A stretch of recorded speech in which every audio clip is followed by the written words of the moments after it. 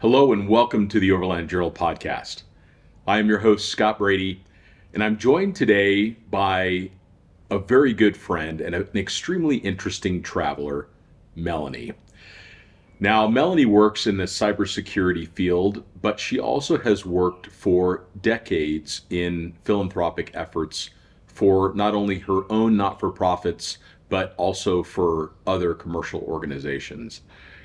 Now, Melanie is extremely experienced as a solo traveler. She's done a lot of overland travel as well, but she provides some really important insights into how we as travelers can give back during our journeys. Melanie also provides some practical advice around solo travel, some of the things that she has learned and used throughout her trips. So please enjoy my conversation with Melanie. Melanie, thank you so much for being on the podcast today. We have known each other a very long time, and I have so much respect for you, not only as a traveler, but as a professional, as a cybersecurity expert, and also as a philanthropist. You have spent a lot of your life giving back to others, and we're going to talk a little bit about each one of those things today. So thank you so much for being on the podcast. Fun. Thank you, Scott. It's great to be here. And it was amazing to think about my life in this whole scope. So thanks for the opportunity. Oh, you're so welcome. And I remember the very first time that we met. It was in Sedona, and I was taking delivery of a mountain bike, of all things. And the highlight of the day ended up being my interaction with you, not the mountain bike. And it was a very cool mountain bike. But just to be able to connect with someone that has now become a lifelong friend and someone that I have so much respect for, it's just really great to get a chance to sit down and have this conversation together. And you've traveled a lot, both professionally and personally, and a lot of those travels have been solo. And you've done a really good job of doing trips that are better planned than others, and some trips that are quite serendipitous as well. So we're going to go through all of that in the conversation today. But what I really wanted to start with was, what fired that passion for travel for you? What was your first memories of travel, or the thing that maybe hooked you in the beginning? So I was that kid growing up in Hudson, New Hampshire, who started to read every book in the local public library. And that's where travel really started, as a little fire. Fortunately, the librarians there let me take out more than the allowed amount of books. And my dad would cart me there every other week, and he would get some books for himself, and then I would have this massive stack of 11, 12 books. And I just read. And I think that's where it all started, just this kind of idea that there was so much in the world to see, to be a part of, to understand, to learn, and to learn myself, to be there in those places and see what I saw. Is there a couple books that come to mind from that time in your life that really stood out? I read all the Fodor's travel books from different countries. And people don't really use those that much anymore. No, but someone had gifted them, I think, to that library. And first one I read was on the UK, because I loved castles. And then I remember the one on India, which is really actually interesting, because that is one of the one countries I haven't been to. I've been to Sri Lanka, but not to India yet. And you've been to Nepal, too, so you've been very close. Yes, and Nepal, yes. Yeah. And I actually was 15 miles near the border, and I really thought about it, but I didn't think that was authentic enough to just cross the border. Sure. I have a 3-hour program, so I have to spend 3 hours at least in a place. Okay, that's an interesting one. I heard it a couple different ways. I've heard, that just crossing the border qualifies. I've never heard someone really make a decent argument for being in a layover in an airport. No. I don't think that that's ever really qualified in my mind. I mean, I guess technically you've landed, but you haven't even touched the earth yet. I mean, you're still like on concrete and steel and tile and everything else like that. I have to be out. I have to be out of an airport and actually experience something locally. Oh, I like the 3-hour rule. That makes sense. A lot of people also say, an overnight also, but then there's countries like Liechtenstein, which is you would have to it would have to be like a stunt almost to have to spend the night there, because, with Schengen now, you go have I remember having a great dinner in Liechtenstein, but there was not a reason for me to like make that be my stop for the evening. No. And usually when you're there, you're going somewhere else. Yes, so true. Well, it's just so small. It's so tiny. Or what's the one in or the Vatican City you wouldn't be able to spend the night at. Right. I don't think. I don't believe that there's any accommodation there. So that's considered a country. And there's some other ones in Italy that are so small. Yeah, the autonomous provinces. Yes, they're just very tiny little countries. Yes, right on the border. There's so many amazing places kind of established out of World War II that are fun to go to. Lots of castle ruins all along there too. No, you're right, because World War II was actually when most of Italy as we know it today was formed. Yeah. Because they were quite autonomous provinces before the war. I mean, they were considered Italians, but like Tyrol, where they're speaking, German. And yeah, that's a fun experience, and gorgeous mountains there. So Fodor's books was something that you were reading as a kid. Yes.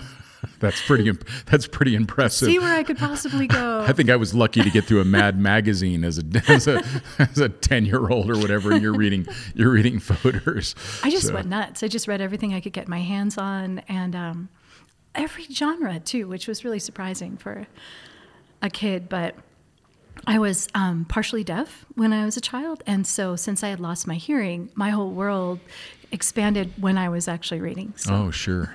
It brought in that sense of it. Oh, that's amazing. And about how old were you when your hearing came back? 4th grade. Oh, wow. Yeah. So, a little bit older. That would certainly be an experience as a child, trying to come to terms with that. Or had you lost your hearing young enough that you really didn't know what was missing? Yeah, so 2nd grade to 4th grade, so 2 years, while each eardrum kind of, they regenerate like starfish. Wow. They can, if a certain portion is there.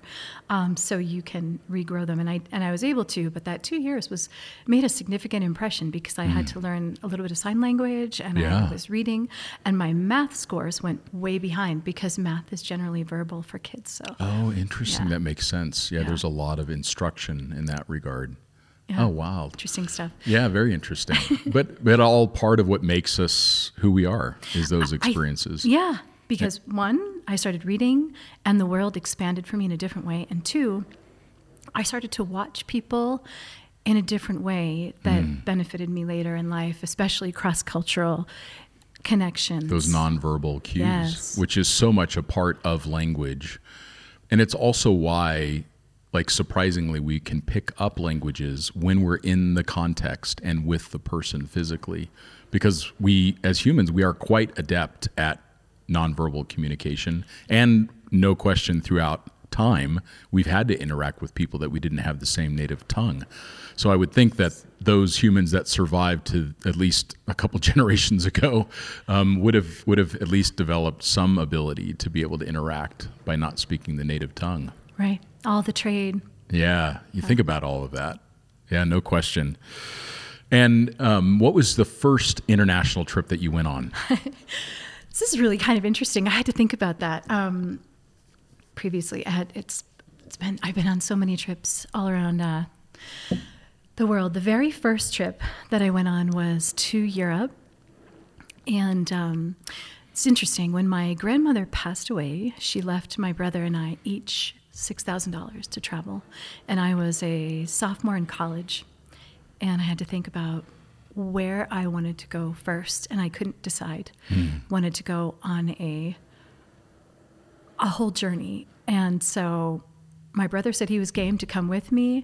I rented a car in England to drive. You wanted to go see those castles. Had no idea that it was going to be on the other side of the car. Yes, driving, sure. And on the other side of the road driving. I still remember getting to Dover and then taking the ferry to France from Calais and thinking, oh my God, I'm really doing this. Yeah. I'm really going to go and see these places. And you did travel with your brother, is that right? Yeah, my very first trip was with my younger brother, Eric. Amazing. And that really, kicked some things off. And So there we were, driving through France in a British car.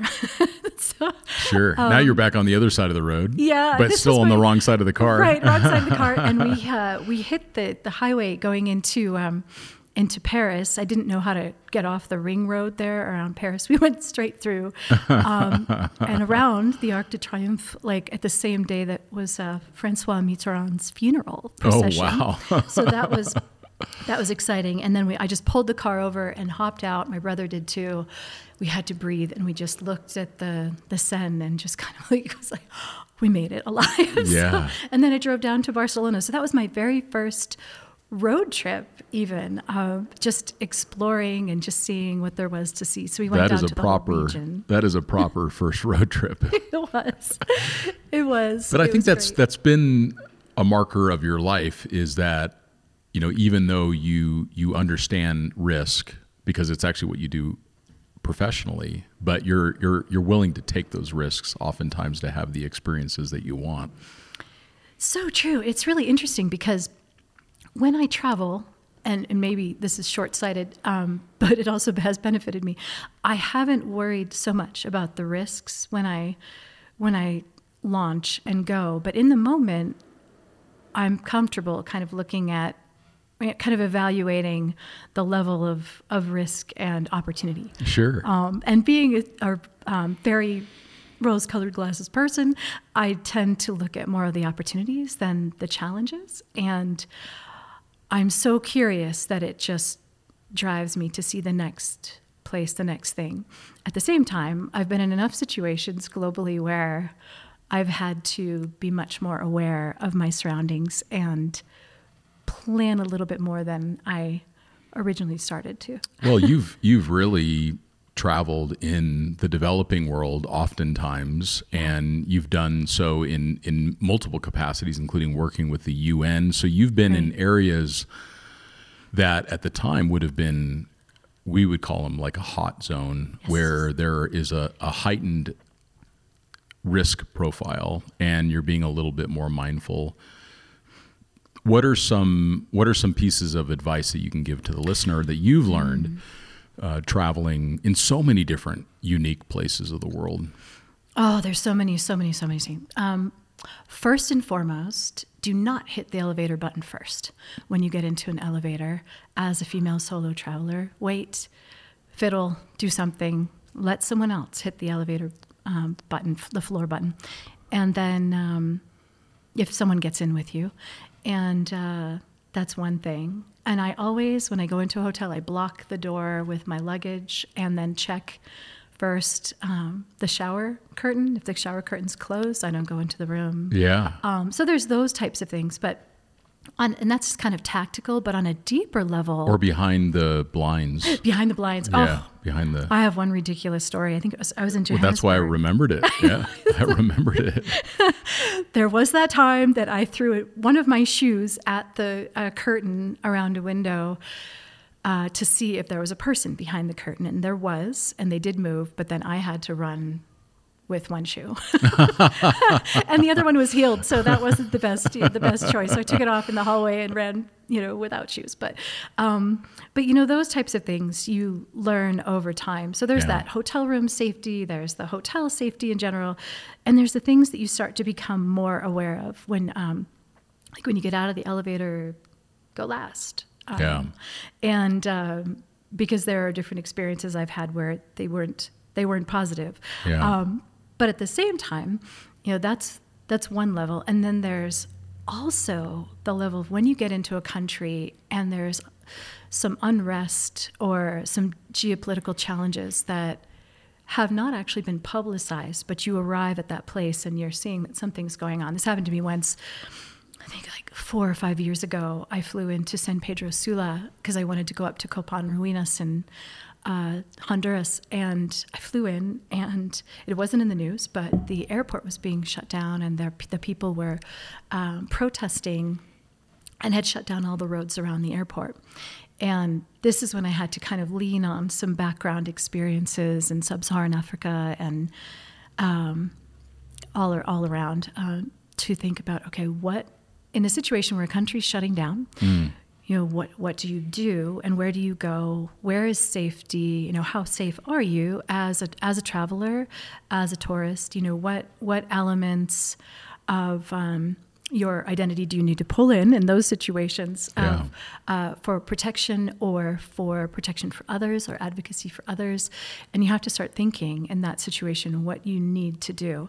For me, in that situation, I had rented a car at the airport, and all the cars actually had been taken. So the man at the rental car location said that I could rent his car from him.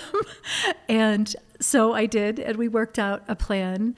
And that night, I spent about 3 hours trying to leave the city or find a safe place to stay overnight where the car was protected and I was protected. Because you were trying to get to Copan ruins. Yeah. So I had a good, few hour drive that was going to be north. Yeah, sure. But could not leave, and there were fires across the, trees down fires, trash fires on the roadways all around. And so one of the things that I've learned from traveling is that you watch the women and children and you see where they go and you talk to them to find out where the safe places are.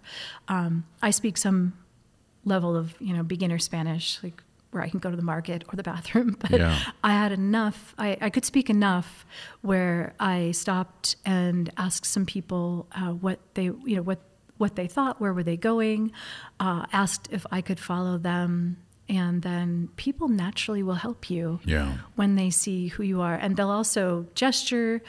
And, one woman explained, keep your windows down. Do not use your camera. Do not use your phone. Show people that you're American. Make sure people can see you. And then I folled one woman and her son on bikes through a sugarcane field. And she took me to her cousin's house where I slept in a garage overnight. You made it work. Yeah, you absolutely made it work. Yeah. And that is quite common in Latin America for protests. They've learned that having their protests surround some shutting down of commerce or transportation gets them a little bit more attention. So those that are going to be traveling through the Americas just know that is a very likely scenario. And in most cases, you're better off turning around and returning to where you came from for a day or two and then continuing on your journey. It's very rare that those protests continue for more than a couple days.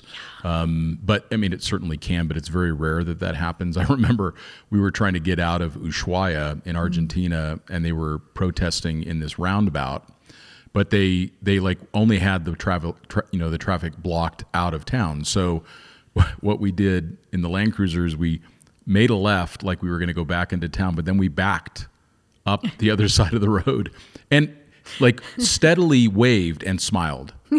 And like in the poorest Spanish that I could muster, because I have pretty good traveler Spanish, I'm like, muchas gracias.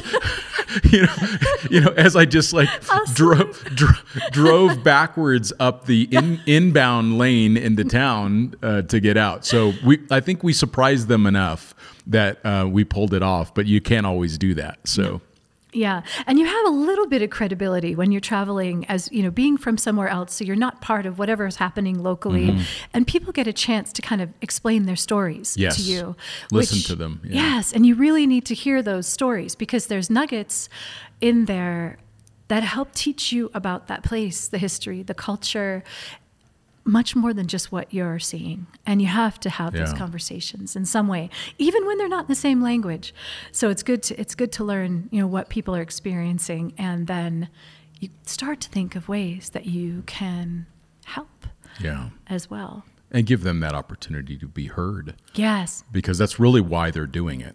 They're protesting because they don't feel heard. They don't feel seen in whatever plight that they're facing. And a lot of these countries are really challenged. I mean, especially in a country like Argentina or Honduras, for example. They're really challenged countries, and they have this isolation of wealth. So a lot of people are quite dispassionate about it. Yeah, so. Balance of resources and the political justice or lack thereof can be generational. And so there's so much to learn, and you can't always ignore those things. As a traveler, when you're just going to see places, you actually have to be a part of it and find out.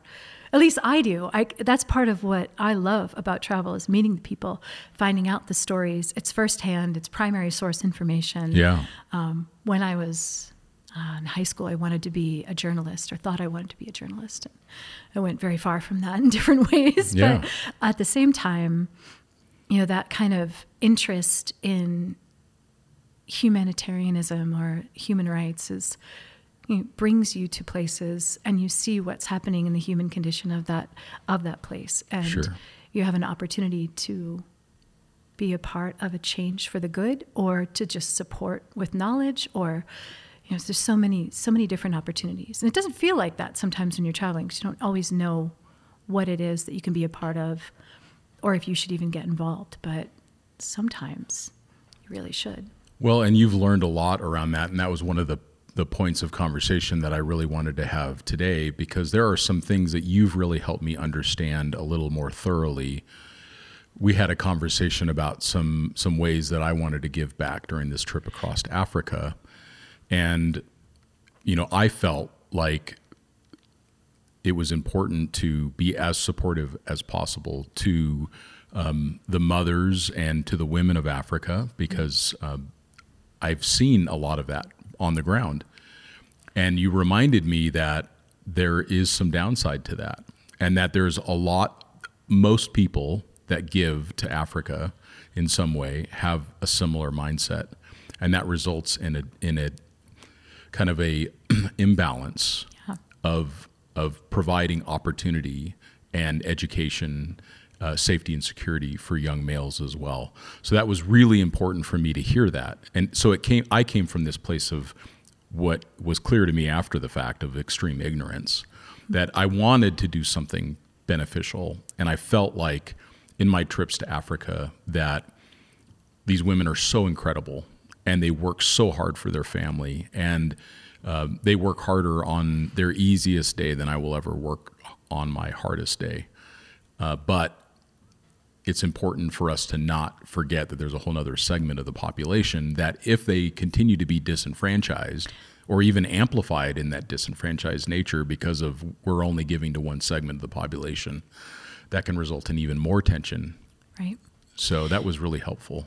Yeah, there's so many aspects of that. The UN identified years ago that when you gave a woman opportunity, she shared it with her community, shared the information, shared the resources, and spread or scaled what was provided. Right, and that was what I heard. Yes, and at the same level, disenfranchised is disenfranchised, and the people across the many countries of Africa are incredibly entrepreneurial and see things that some of us who don't live there, they see things that we can't possibly see, and opportunities that we can't possibly grasp. And it's important to give them the opportunity to create something instead of us telling them what can be created, because they have many, many ideas to start and to grow things, especially through technology, which is amazing. Years ago, I was at a World Economic Forum event, and I met a man from Nigeria who had started a beekeeping business. And on his card, it specified his address, which was like 3 lines. It was like across from the mobile station, Sure. the place with the windows that had the blue curtains. And it was like a description more than it was an actual address. And he handed me the card, and he saw me Better reading not ever it. change your curtains. Huh? Yeah, it's blue curtains forever. But he had that, but what he had was an email address, and he had a phone number, and that gave him a presence in the world. And then what that man did was he took his opportunity and his knowledge of bees and started to spread that to a larger, wider group of people, created bee kits where people could use these kits to keep away rogue male elephants in their gardens where they would previously hurt the elephants from coming through. So he created Fascinating opportunity just simply from connecting with people. He was able to later sell to Whole Foods and created a whole system of regulation and cost structure for honey around sub-Saharan Africa. And so, and he gave back to many, many, many people because he sold the bee kits at a price where it was just the cost of his transportation to get to different communities. And then he involved those people in the trade and had a list of all the people who were participating, got them email addresses, taught them how to connect to others. So sometimes what people need isn't necessarily funds or money or our ideas as travelers. They need, what you said earlier, an ear, a listening ear, so that they can actually talk about some of the ideas and solutions that they have that are so different in some cases that some travelers just can't imagine. And so we can always benefit from sitting back and hearing someone's story and what their ideas are and how to help them make those things real. If I understand what you're saying correctly, it's really about not coming in with, here I have a solution to provide you with clean drinking water. Yes.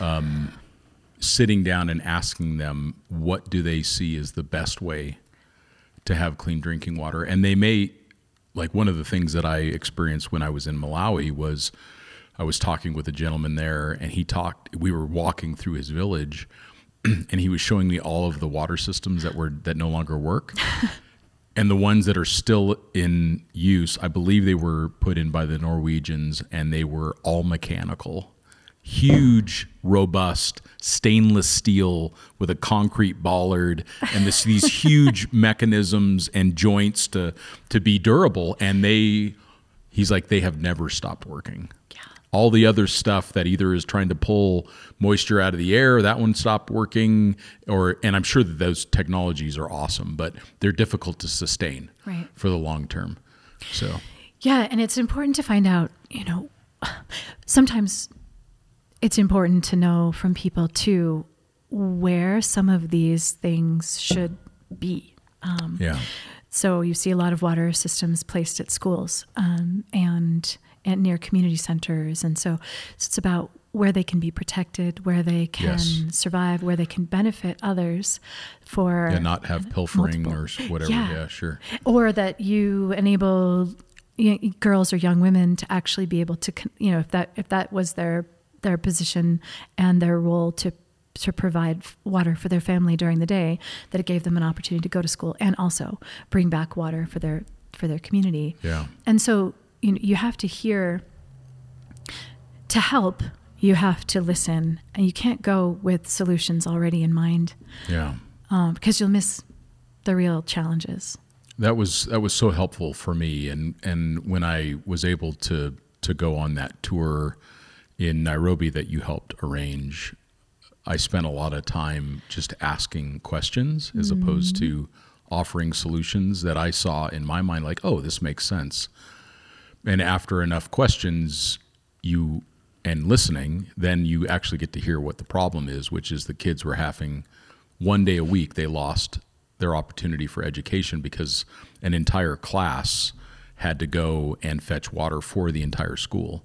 So 1 out of 5 days was spent with this entire class of kids needing to move about 1 kilometer back and forth between the source of clean drinking water that then provided water for the rest of the school. And of course, the next day, then there's another class that was doing it. So, but as a result of that, they lost 20% of their educational opportunity because they were trying to get clean drinking water. So, and then just listening to how they suggested that the solution be brought about, it was the most belt and suspenders. Like we would want to have a pipe that goes here and it's going to go into these 3 or 4, 9,000 liter, cans or, big canisters. And then it's just going to be gravity fed into the kids, bottles or whatever they're using for cleaning dishes as well. And it was so interesting to listen to this suggestion of a solution. And in the background was this huge, no doubt extremely expensive system that was supposed to pull water out of the air that no longer worked. Again, these technologies are very important, and there's no doubt that at some point in the future those systems will work. But the space was taken, this very expensive piece of equipment, and you could have bought, for the rest of the schools in that region, you could have bought them tanks and pipes for what it would have cost for that one system. It's really amazing that, people around the world are brilliant and they know what they need to solve a problem. Sometimes they just need a bridge. Yeah. And whenever we as travelers can be that bridge through our skills, our knowledge, our connections, our network, it's important to not just be in a place, but to become part of a place. Yeah. And in, certainly in Kenya, like you're talking about for Nairobi, people have seen different technologies come and go. They're a test bed for so many things, from pharmaceuticals to technology and hydraulics. So it's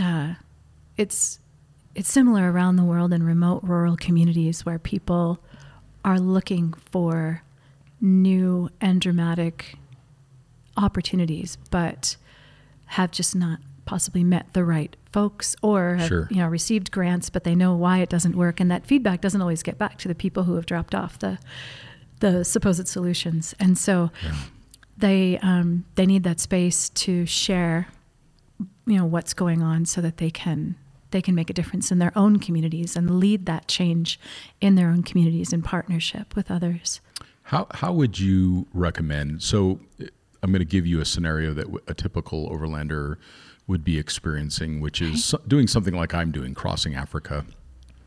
And I learned so much, and I gained so much incredible experience from each one of those countries and each one of those interactions that I have. So I'm getting the very best part of that deal. But I want to give back, and I know that a lot of overlanders do want to give back in some way while they're traveling. What would be, in your mind, the top 1, 2, 3 ways that you think overlanders can give back while they're traveling? Oh, let's see. Well, first and foremost, when you are traveling,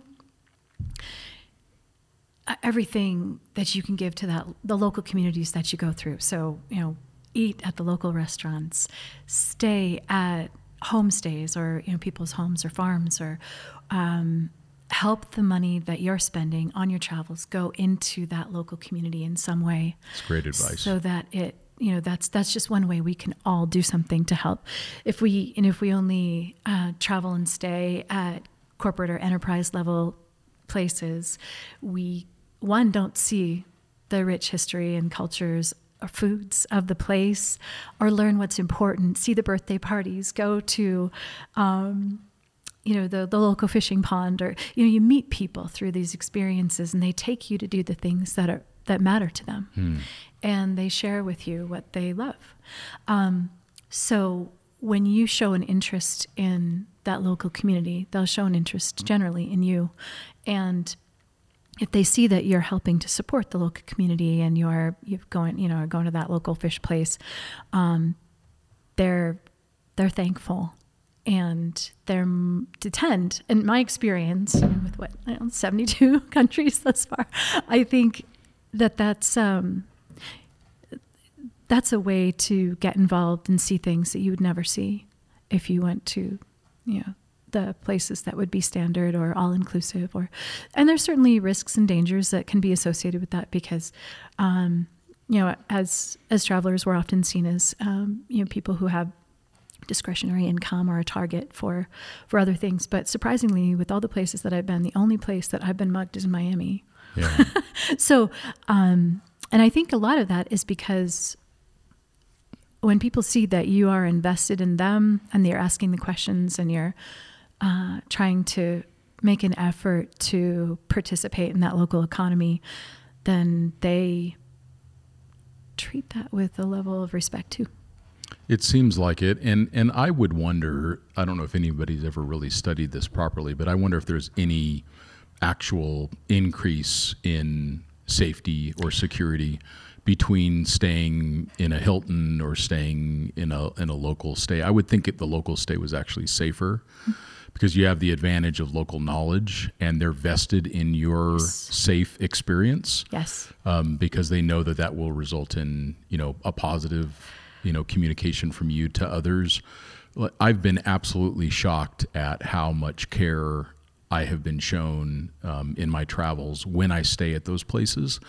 Like, I mean, even just, I remember I was somewhere in Tanzania, and I was getting up really early to leave the next morning, and the lot attendant had just not gone home because he was going to make sure that this fancy car wasn't going to get anything happen to it on his watch.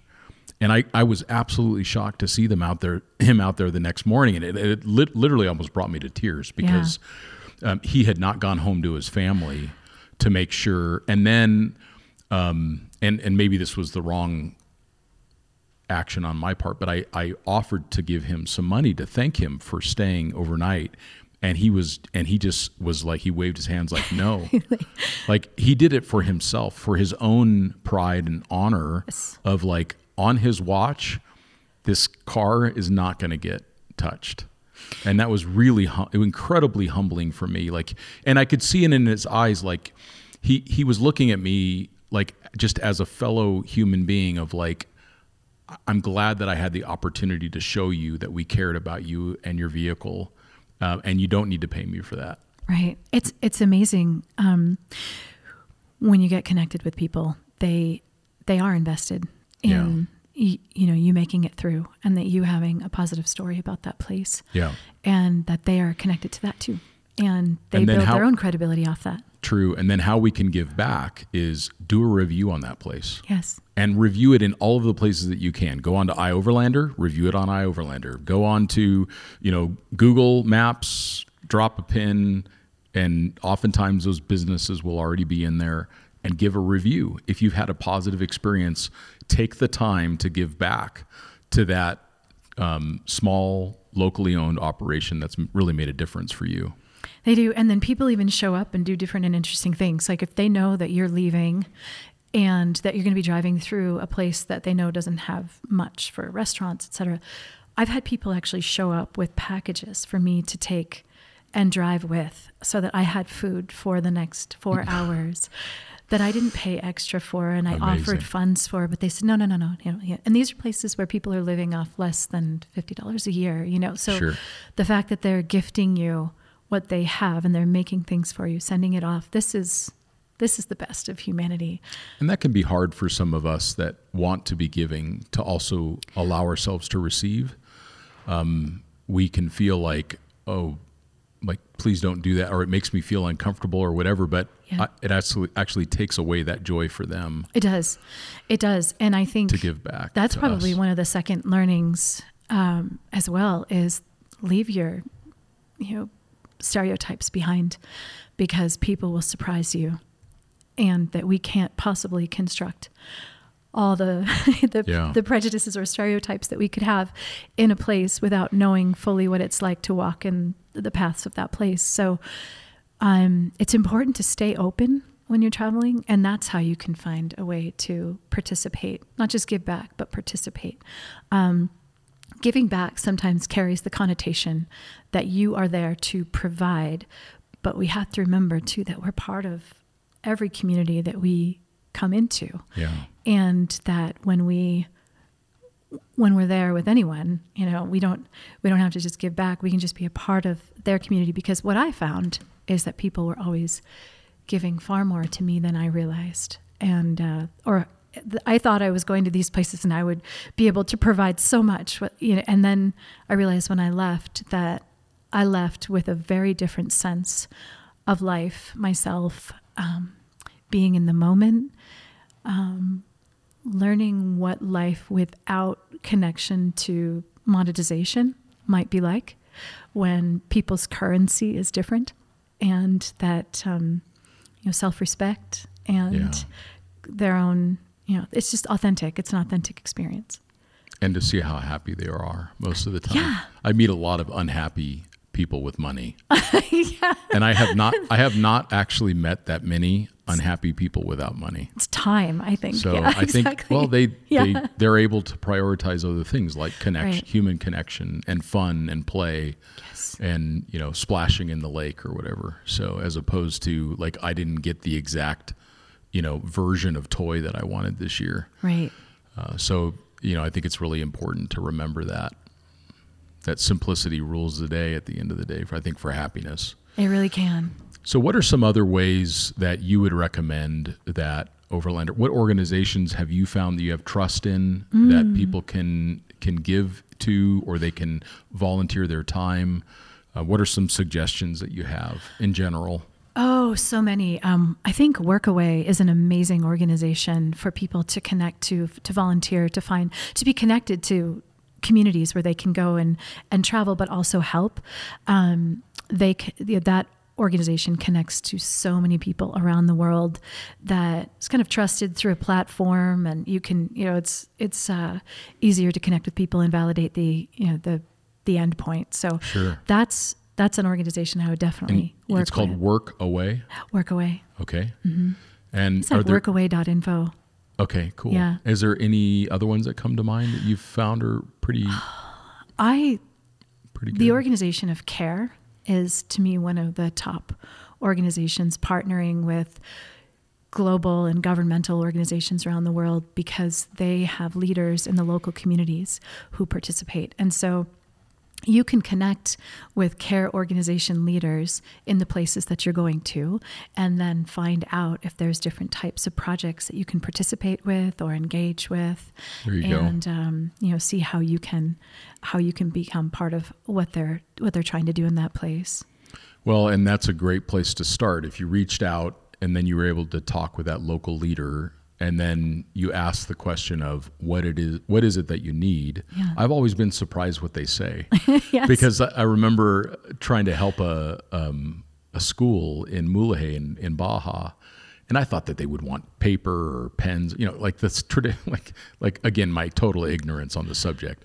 And they're like, no, we have plenty of like pens and papers and stuff, which I'm so glad they said. They said we need breakfast for these kids. We need food for them for breakfast.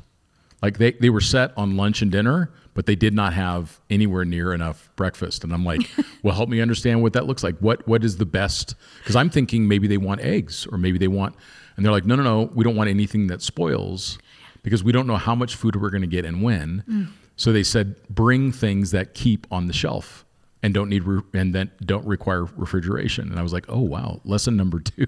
Yes. And so you show up with a bunch of cereal, and it totally works. Yeah. And in some cases, rice. Like a lot of people like rice for breakfast. So you'll see that globally too for kids around the world. But different ways to bring them to school so that they are fed and they have a reason to go. I'm trying to think of where I was in the world where I think it was Nepal, actually, where I ran into a couple of dentists and they actually thought that they were going to kind of arrive and distribute toothbrushes and toothpaste samples and things. And when they got there, they realized that there were people with really significant challenges that actually needed surgery. And so they committed to set up a kind of a clinic. And eventually we worked together to talk about how they could set up a virtual clinic so that they could kind of guide people to teach people about dental hygiene from a distance, and that it was more the knowledge that people needed and how to treat different situations, and then when to triage what needed to be prioritized at a different level to go to a hospital, and how they could create community leaders who would know kind of the basics, and then expand from there, and then be able to communicate with them just through cell phone texting, where they would be able to say, hey, we've got this person coming in for this, and then the dentist would communicate back. So it's amazing to see what people can create just from their own skills and knowledge, and you take that with you wherever you go. Yeah, that's amazing. Thank you for those insights, Melanie. I appreciate that. What's one of the philanthropic programs that you were involved with that you're most proud of that you'd like to share? So a few years ago, I started a nonprofit called Terabyte, And because one of the things that I saw when I was traveling is that different humanitarian and small nonprofit groups really didn't have a lot of money for technologies, and they didn't put it in their budgets, or if they did, they couldn't get the grants to fund short-term use of those types of items. So I bought radios with the help of other people, and Wi-Fi hotspots and cell phones and iPads that could be used in different situations over and over again, sort of like a rental or term limit, where people could apply and then use them, and then they would go on to the next group. So I wanted to do that because I wanted my son, who's 12, to get a sense of travel from a different perspective, where we would go in and we would participate with people based on the types of things that were happening in that community. And one of the things that we were able to participate with was some work with the attempt to save the vaquita in the Sea of Cortez. Yeah, I remember that. Yeah. And so my son reprogrammed radios and set them up. We set them up on boats and created line of sight communications and in encrypted radios to assist the biologists with the attempt at moving the vaquita once located into a sanctuary. Yeah. And can you share with what a vaquita is? Just yes, for sure. those who may not know. It means little cow in Spanish, but it's a very cute little cousin of a dolphin, or cousin of a whale, really. And it looks like a goth dolphin. It has very whitish pink, I think, if I remember correctly. These ones are actually gray, unlike the river dolphins in China, and they are gray, and they have like black eyeshadow sort of above their eyes. And actually, they hadn't had any pictures of any since 1955 alive until about 4 years ago. So they've been working with the group, but now there are fewer than 15 left in the world. And there are about 90 biologists globally who came to try to participate in this rescue event, along with the Mexican Navy, the U.S. Navy, Coast Guard, to try to save the vaquita. And there were many learnings from that, but while the effort itself, was unsuccessful because they couldn't relocate the remaining vaquita to some extent, the opportunity to be there and to have all of these people from Sea Shepherd, or to, all different organizations, from conservative to military to nonprofit to biologists and marine life advocates, to come together to come work on a solution really paved the way for other scalable efforts around the world that they're still working on. In fact, they're now, same groups, working with the river dolphin endangered species work. So there's so many things that you could participate with. But we took those radios and then we used them again during the pandemic and donated them to the Navajo Nation, and then to the Hopi emergency response organization. So they were used for triage and line of sight communications on both nations, where the Navajo and Hopi hadn't traditionally worked together in emergency situations. That was such an amazing project. Yeah. And I remember it was actually one of the times we were able to reconnect through the years, where you said, "Scott, do you have any extra radios?" And I'm like, Midland had just sent us a bunch of radios, and I'm like, "Yes, I do." And those walkie-talkies were, right there helping to save people's lives. And so, they just needed some additional support and resources. And so I can't think of any individual one that I'm most proud of. But those are amazing, though. Both of those are incredible. And just what you were doing during the pandemic on the Navajo Nation, where, a family member would be in the hospital, maybe in their last moments, and they were able to communicate with their family using the technologies that you put in place, and an iPad that they were able to hold in their hand to have a video conference with their family, maybe one last time. So that was really, really powerful stuff. Yeah, it was amazing. And when we first went to the Navajo Nation, I had 2 interns with me that were actually, it was my neighbor and her boyfriend, and they're now married and just graduated from NAU, but they had that idea. They said, well, what if, when we went to the hospital, they said, well, we've got people who don't have cell phones. Their cell phones are with their families. It's, multi-generational, and we can't, people are without a way to communicate. And that was their idea to create that solution. So cool. Yeah. Yeah, and it was such a challenging time. There were so many things to try to figure out. And then also not introducing any risk to the community by even going in there. So I remember you happened to be really on top of all your tests and everything else like that to make sure that you were safe going into those regions. Yes, so. I just remember the woman who's the Assistant Attorney General just looking at me when I came in. She's, what are you doing here? What is wrong with you? I said, well, I thought that people might need some help. Yeah. And here I am. And she said, you're crazy. I said, I am. Yeah, that was awesome. But now a lot of those radios are actually in Poland and being used on, and the 2 of the Wi-Fi hotspots have been shipped to Poland to be able to be used by a couple of former forest rangers who are now taking those radios, using them as they cross over the border into Ukraine to deliver medics supplies. And so, these devices now have kind of a life where they're traveling and doing different things. So they have a longer life than they were originally purchased for. So those types of things, it's just that I had some knowledge of and background in technology, so I was able to think about how people could use those types of devices in different situations, and then we've been able to redeploy them. And through that whole experience, my son and I have traveled all around the world to help participate. And what an in those incredible thing for him to see. Not only see his mom doing it, so the modeling that you're doing for your son, but for him then to participate, it gives him so much confidence. It's such an important time of life. So speaking of technology, I'd like to pivot the conversation a little bit towards something that you're actively involved with on a regular basis, which is cybersecurity. This podcast is so much about the wonderful things of seeing the world, but there's also some practical considerations that we can do. So what recommendations do you have for travelers around cybersecurity to be like apps on their phone, the types of devices that they use, the ways that they communicate that can keep them a little bit more safe while they're traveling? Oh man, where to start?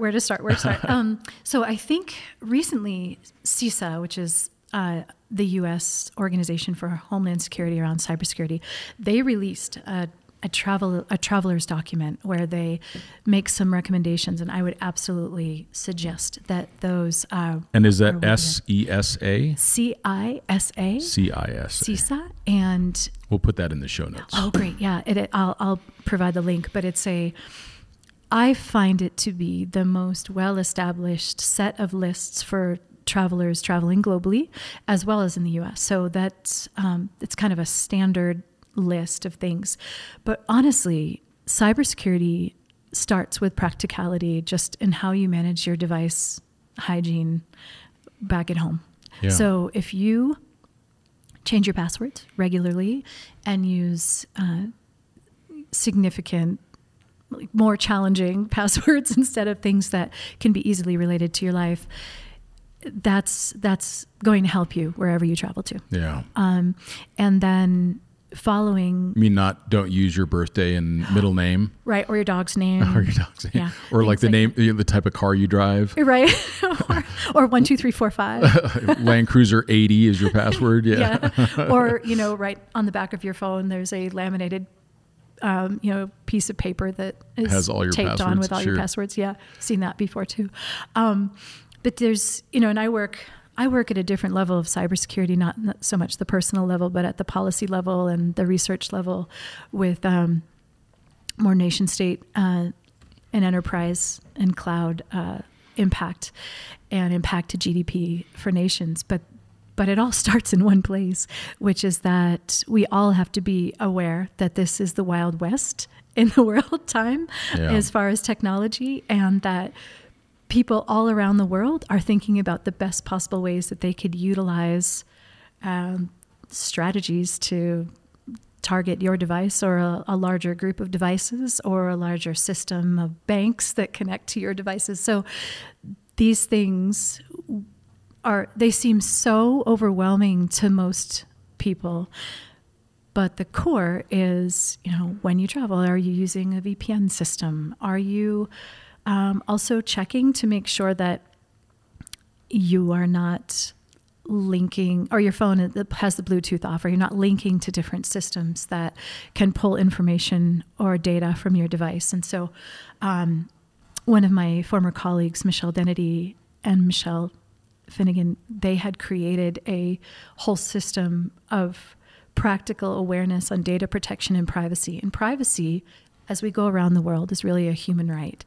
And you can protect your own human right, and you can also protect the rights of people in a community when you're traveling by keeping your device security maintained and protected.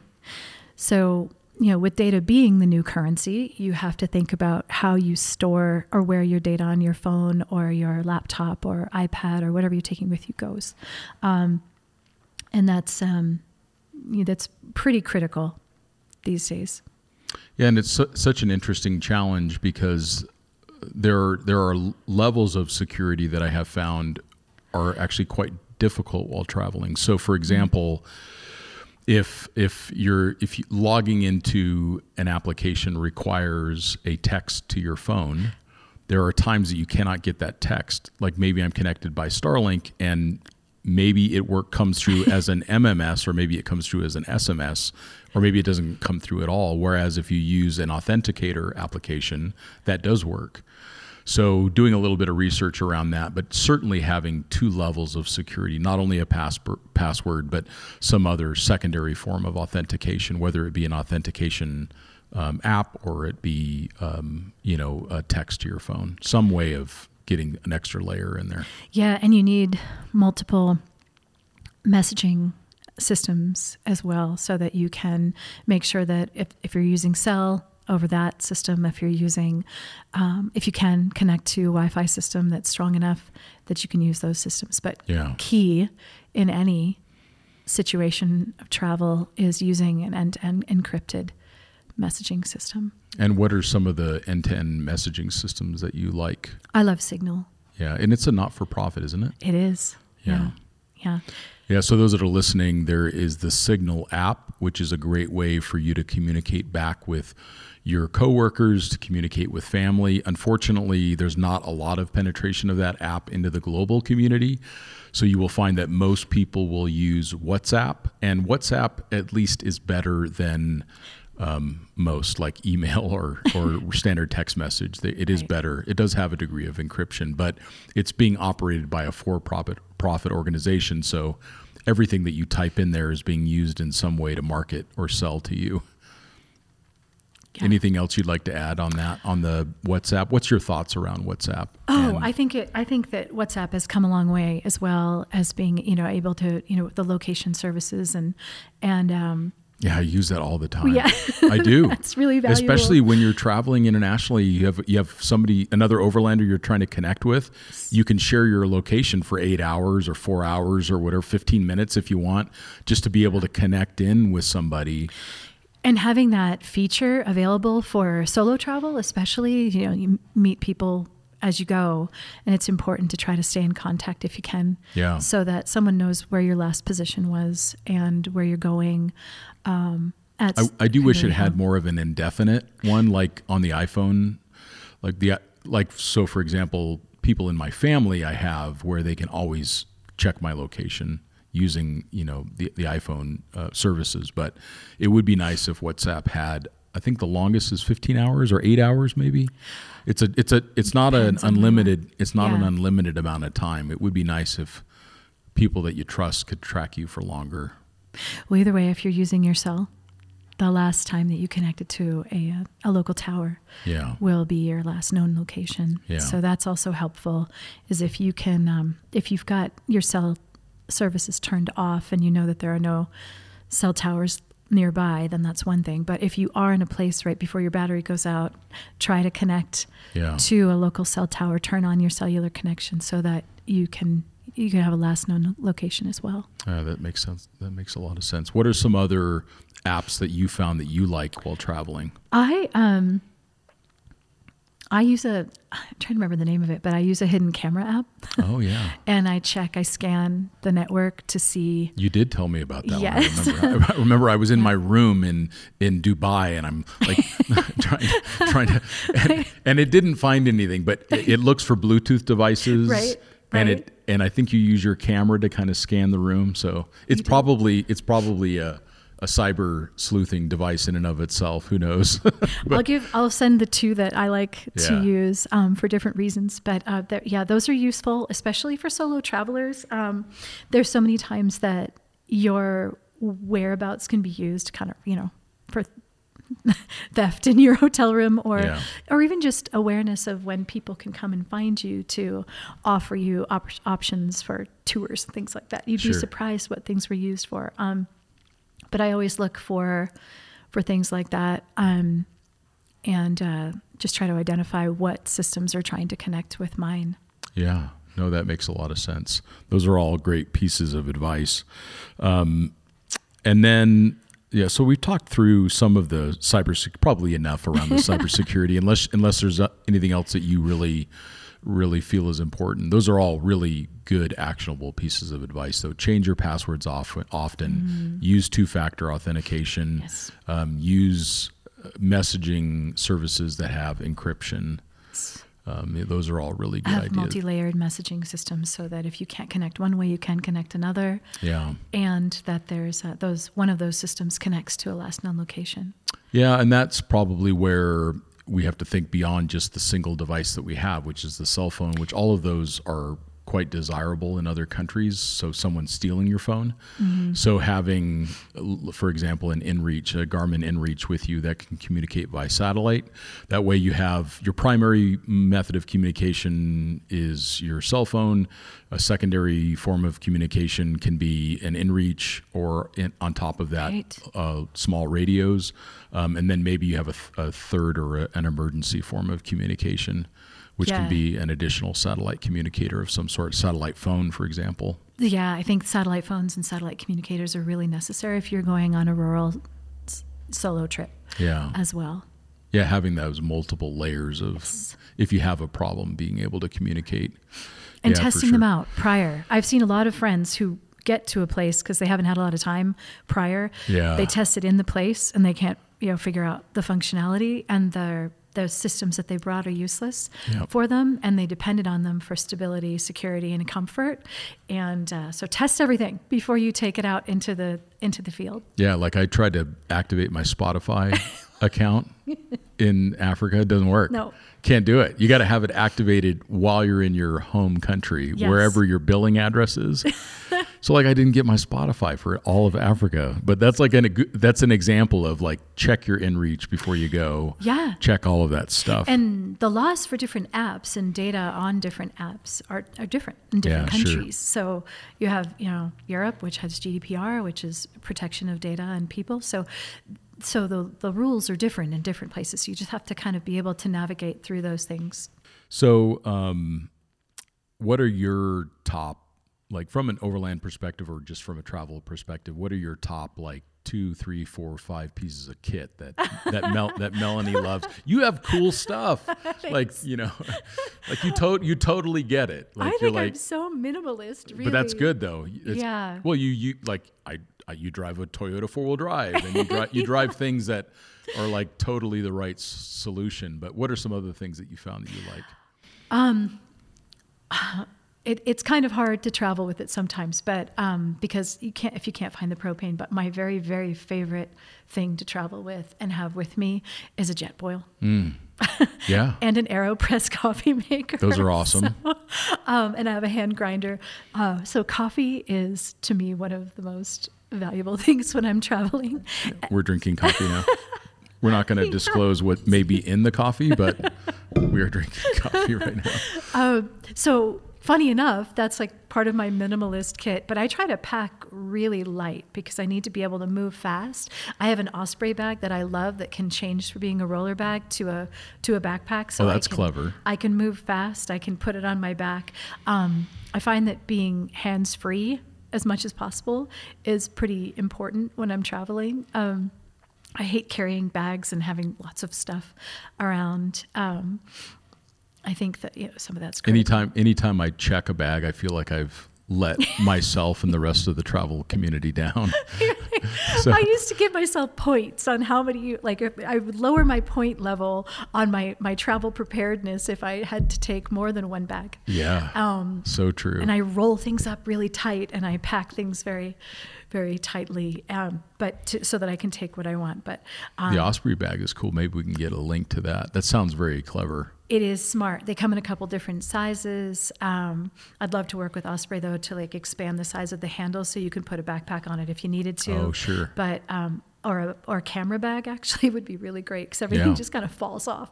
But it is really useful to being able to get in and out of cars fast, in and out of places to stay.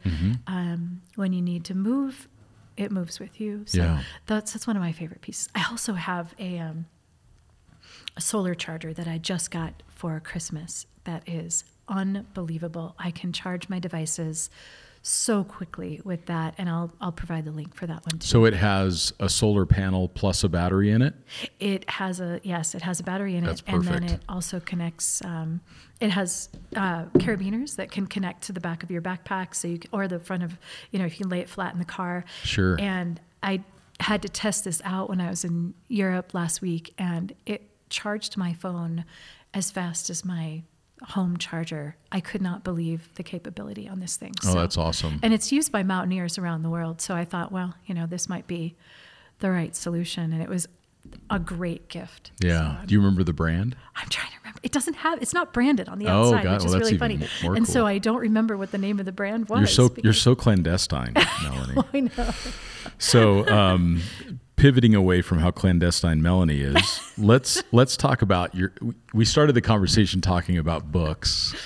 So I think we should have this be one of the last questions that we ask. So what are some of your favorite books that you have read? And they can be about travel. They can be about anything that you want, but favorite books that I have read. One of my, I don't know, I can give you like 40. One of my favorite books to read, and oddly I reread it, is Braiding Sweetgrass. And I think it's like Robin Kimmerer. yeah. And it's a book that you can pick up, and it pulls you right into the moment to remind you that wherever you are, you can just be. You can watch the snow falling. You can understand the language of a place. And my favorite chapter is about language. And she goes into the Menominee people and their language and how there is a term for the growth of a mushroom overnight. And but there are so many more terms in biology for things happening. And so it's just fascinating, and it's great to think. I love that book when I'm traveling as well. That's a great one. And then also, I don't know if I can say this on the podcast. You can say whatever you want. That is the, what is it? The Subtle Art? Yes, The Subtle Art. Exactly. Sorry, you could bleep that out. Yeah, The Subtle Art of Not Giving a Bleep. Yes, and so it's that's a great book, and it always reminds me of like how you need to set your standards for your own life. And I think one of the things that travelers experience too is that people are always saying to me, like, why do you need to do that? Like, why are you taking those risks? Like, don't you, as a mother, as a professional in the cybersecurity industry, like, why do you need to do these things? Like, why do you need to travel or whatever? But you have to learn to set your own metrics for your life and for what you value. And sometimes it's not on what other people think of you. It's on what you think of yourself and what your goals are. And I think that book is helpful in making you rethink what your own metrics are. Well, and you're living your own life, and you're the only one that can live that. and our lives are so impossibly short. One of the books that I've read recently that I really enjoyed was called 4,000 Weeks, and there's a whole chapter on cosmic insignificance. And it's a perspective of, in the grand scheme of the cosmos, my life is not even a blip. It is 1/1,000,000th of a blip. And it's important to remember how short it is, the time that we have, and that we do need to live the life that we feel is the most rewarding for us and our family, for the people that we care about. And certainly to stop focusing very much, if at all, on what some third party thinks of you or what some stranger thinks of you. Yeah, because ultimately, if it doesn't matter to you, then it doesn't matter. Right. Yeah, exactly. And oftentimes the things that matter to us also matter to our family and to our close friends. And, there is a responsibility that we have to the people that count on us, for sure. But that includes us. Right. We also have some agency in how we live our life. And that's part of our value system too already. It's just, it's like, what do you want to get out of the limited time that you have? Yeah, very, very, very limited time. Yeah. So, what are you excited about next for your travels? What's coming up that you are thrilled about? Okay. So last year I read, this is my third book. I read the Odyssey, one of two of Homer's epic poems.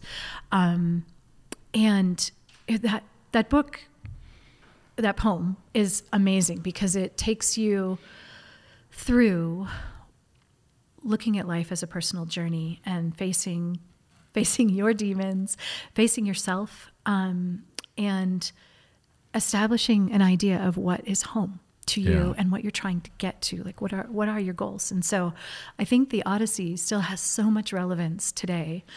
And what's interesting is there are some places in the Odyssey that you can actually still go and visit, but there are also some places that are unknown. So the fact that there are some places that are unknown and that people are studying where those locations might be is interesting to me and a bit of a challenge. And so for my next life and in, some vision or fantasy of retirement at some point, I would love to learn to sail and then go and explore the seas and oceans, because that's kind of an unexplored territory for me yet, and actually go on a path of the Odyssey and thinking about that journey of self-discovery. Oh, that's wonderful. And it's one of the oldest stories that we have as humans that's been passed down, probably fairly close to its original form, because storytelling can be so powerful. But I love the fact that it's the hero's journey. Yeah. In the modern age, we have become infatuated with the revenge story. And I think particularly for men, it's important to live the hero's journey and not the revenge film. You don't want to be Liam Neeson with a particular set of skills and you spend the rest of your life finding a way to revenge all of the wrongs that were done to you. Yeah. It's really, like you said, about that journey of discovery, about becoming stronger, becoming more thoughtful, giving back, going on to that grand adventure of life, and coming back in a way that makes you more humble, more giving, more thoughtful, and a better leader when you come to the end of it. Yeah. So, that's a great one. And isolating what matters to you. Yeah. And so hopefully, that will be coming. I did a little reconnaissance on that this past summer and Fun. Took my son and his best friend to Malta and Italy and Greece to see some things. And their Awesome. perception was quite different than mine, but they are all excited now because they know a lot more about Greek mythology than they ever knew. So. Yeah, that's awesome. So how can people find out a little bit more about Terabyte? Oh, yeah. And anything else that you'd like to share, that how people can give back? We'll put those organizations that you mentioned in the show notes, of course. But what are some other ways that people can connect in with the good work that you're doing? Thank you. So Terabyte has become something, from just, some friends and myself and my son, to becoming a larger network of people who want to participate and people who want to volunteer to participate to do different things. So it would be wonderful to create a community globally of folks who want to utilize their skills in the communities that they're traveling with and to. And there's a way to enter that right onto the terabyte.org site.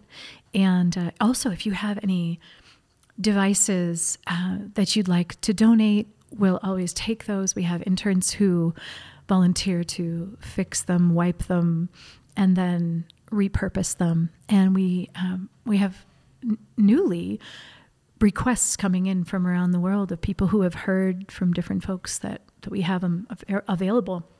And there's some larger enterprise level organizations that supply technology through grants, but ours is a different system where we can provide it for like 2 weeks, 3 weeks, 4 months, 6 months, and people can give them back. Yeah.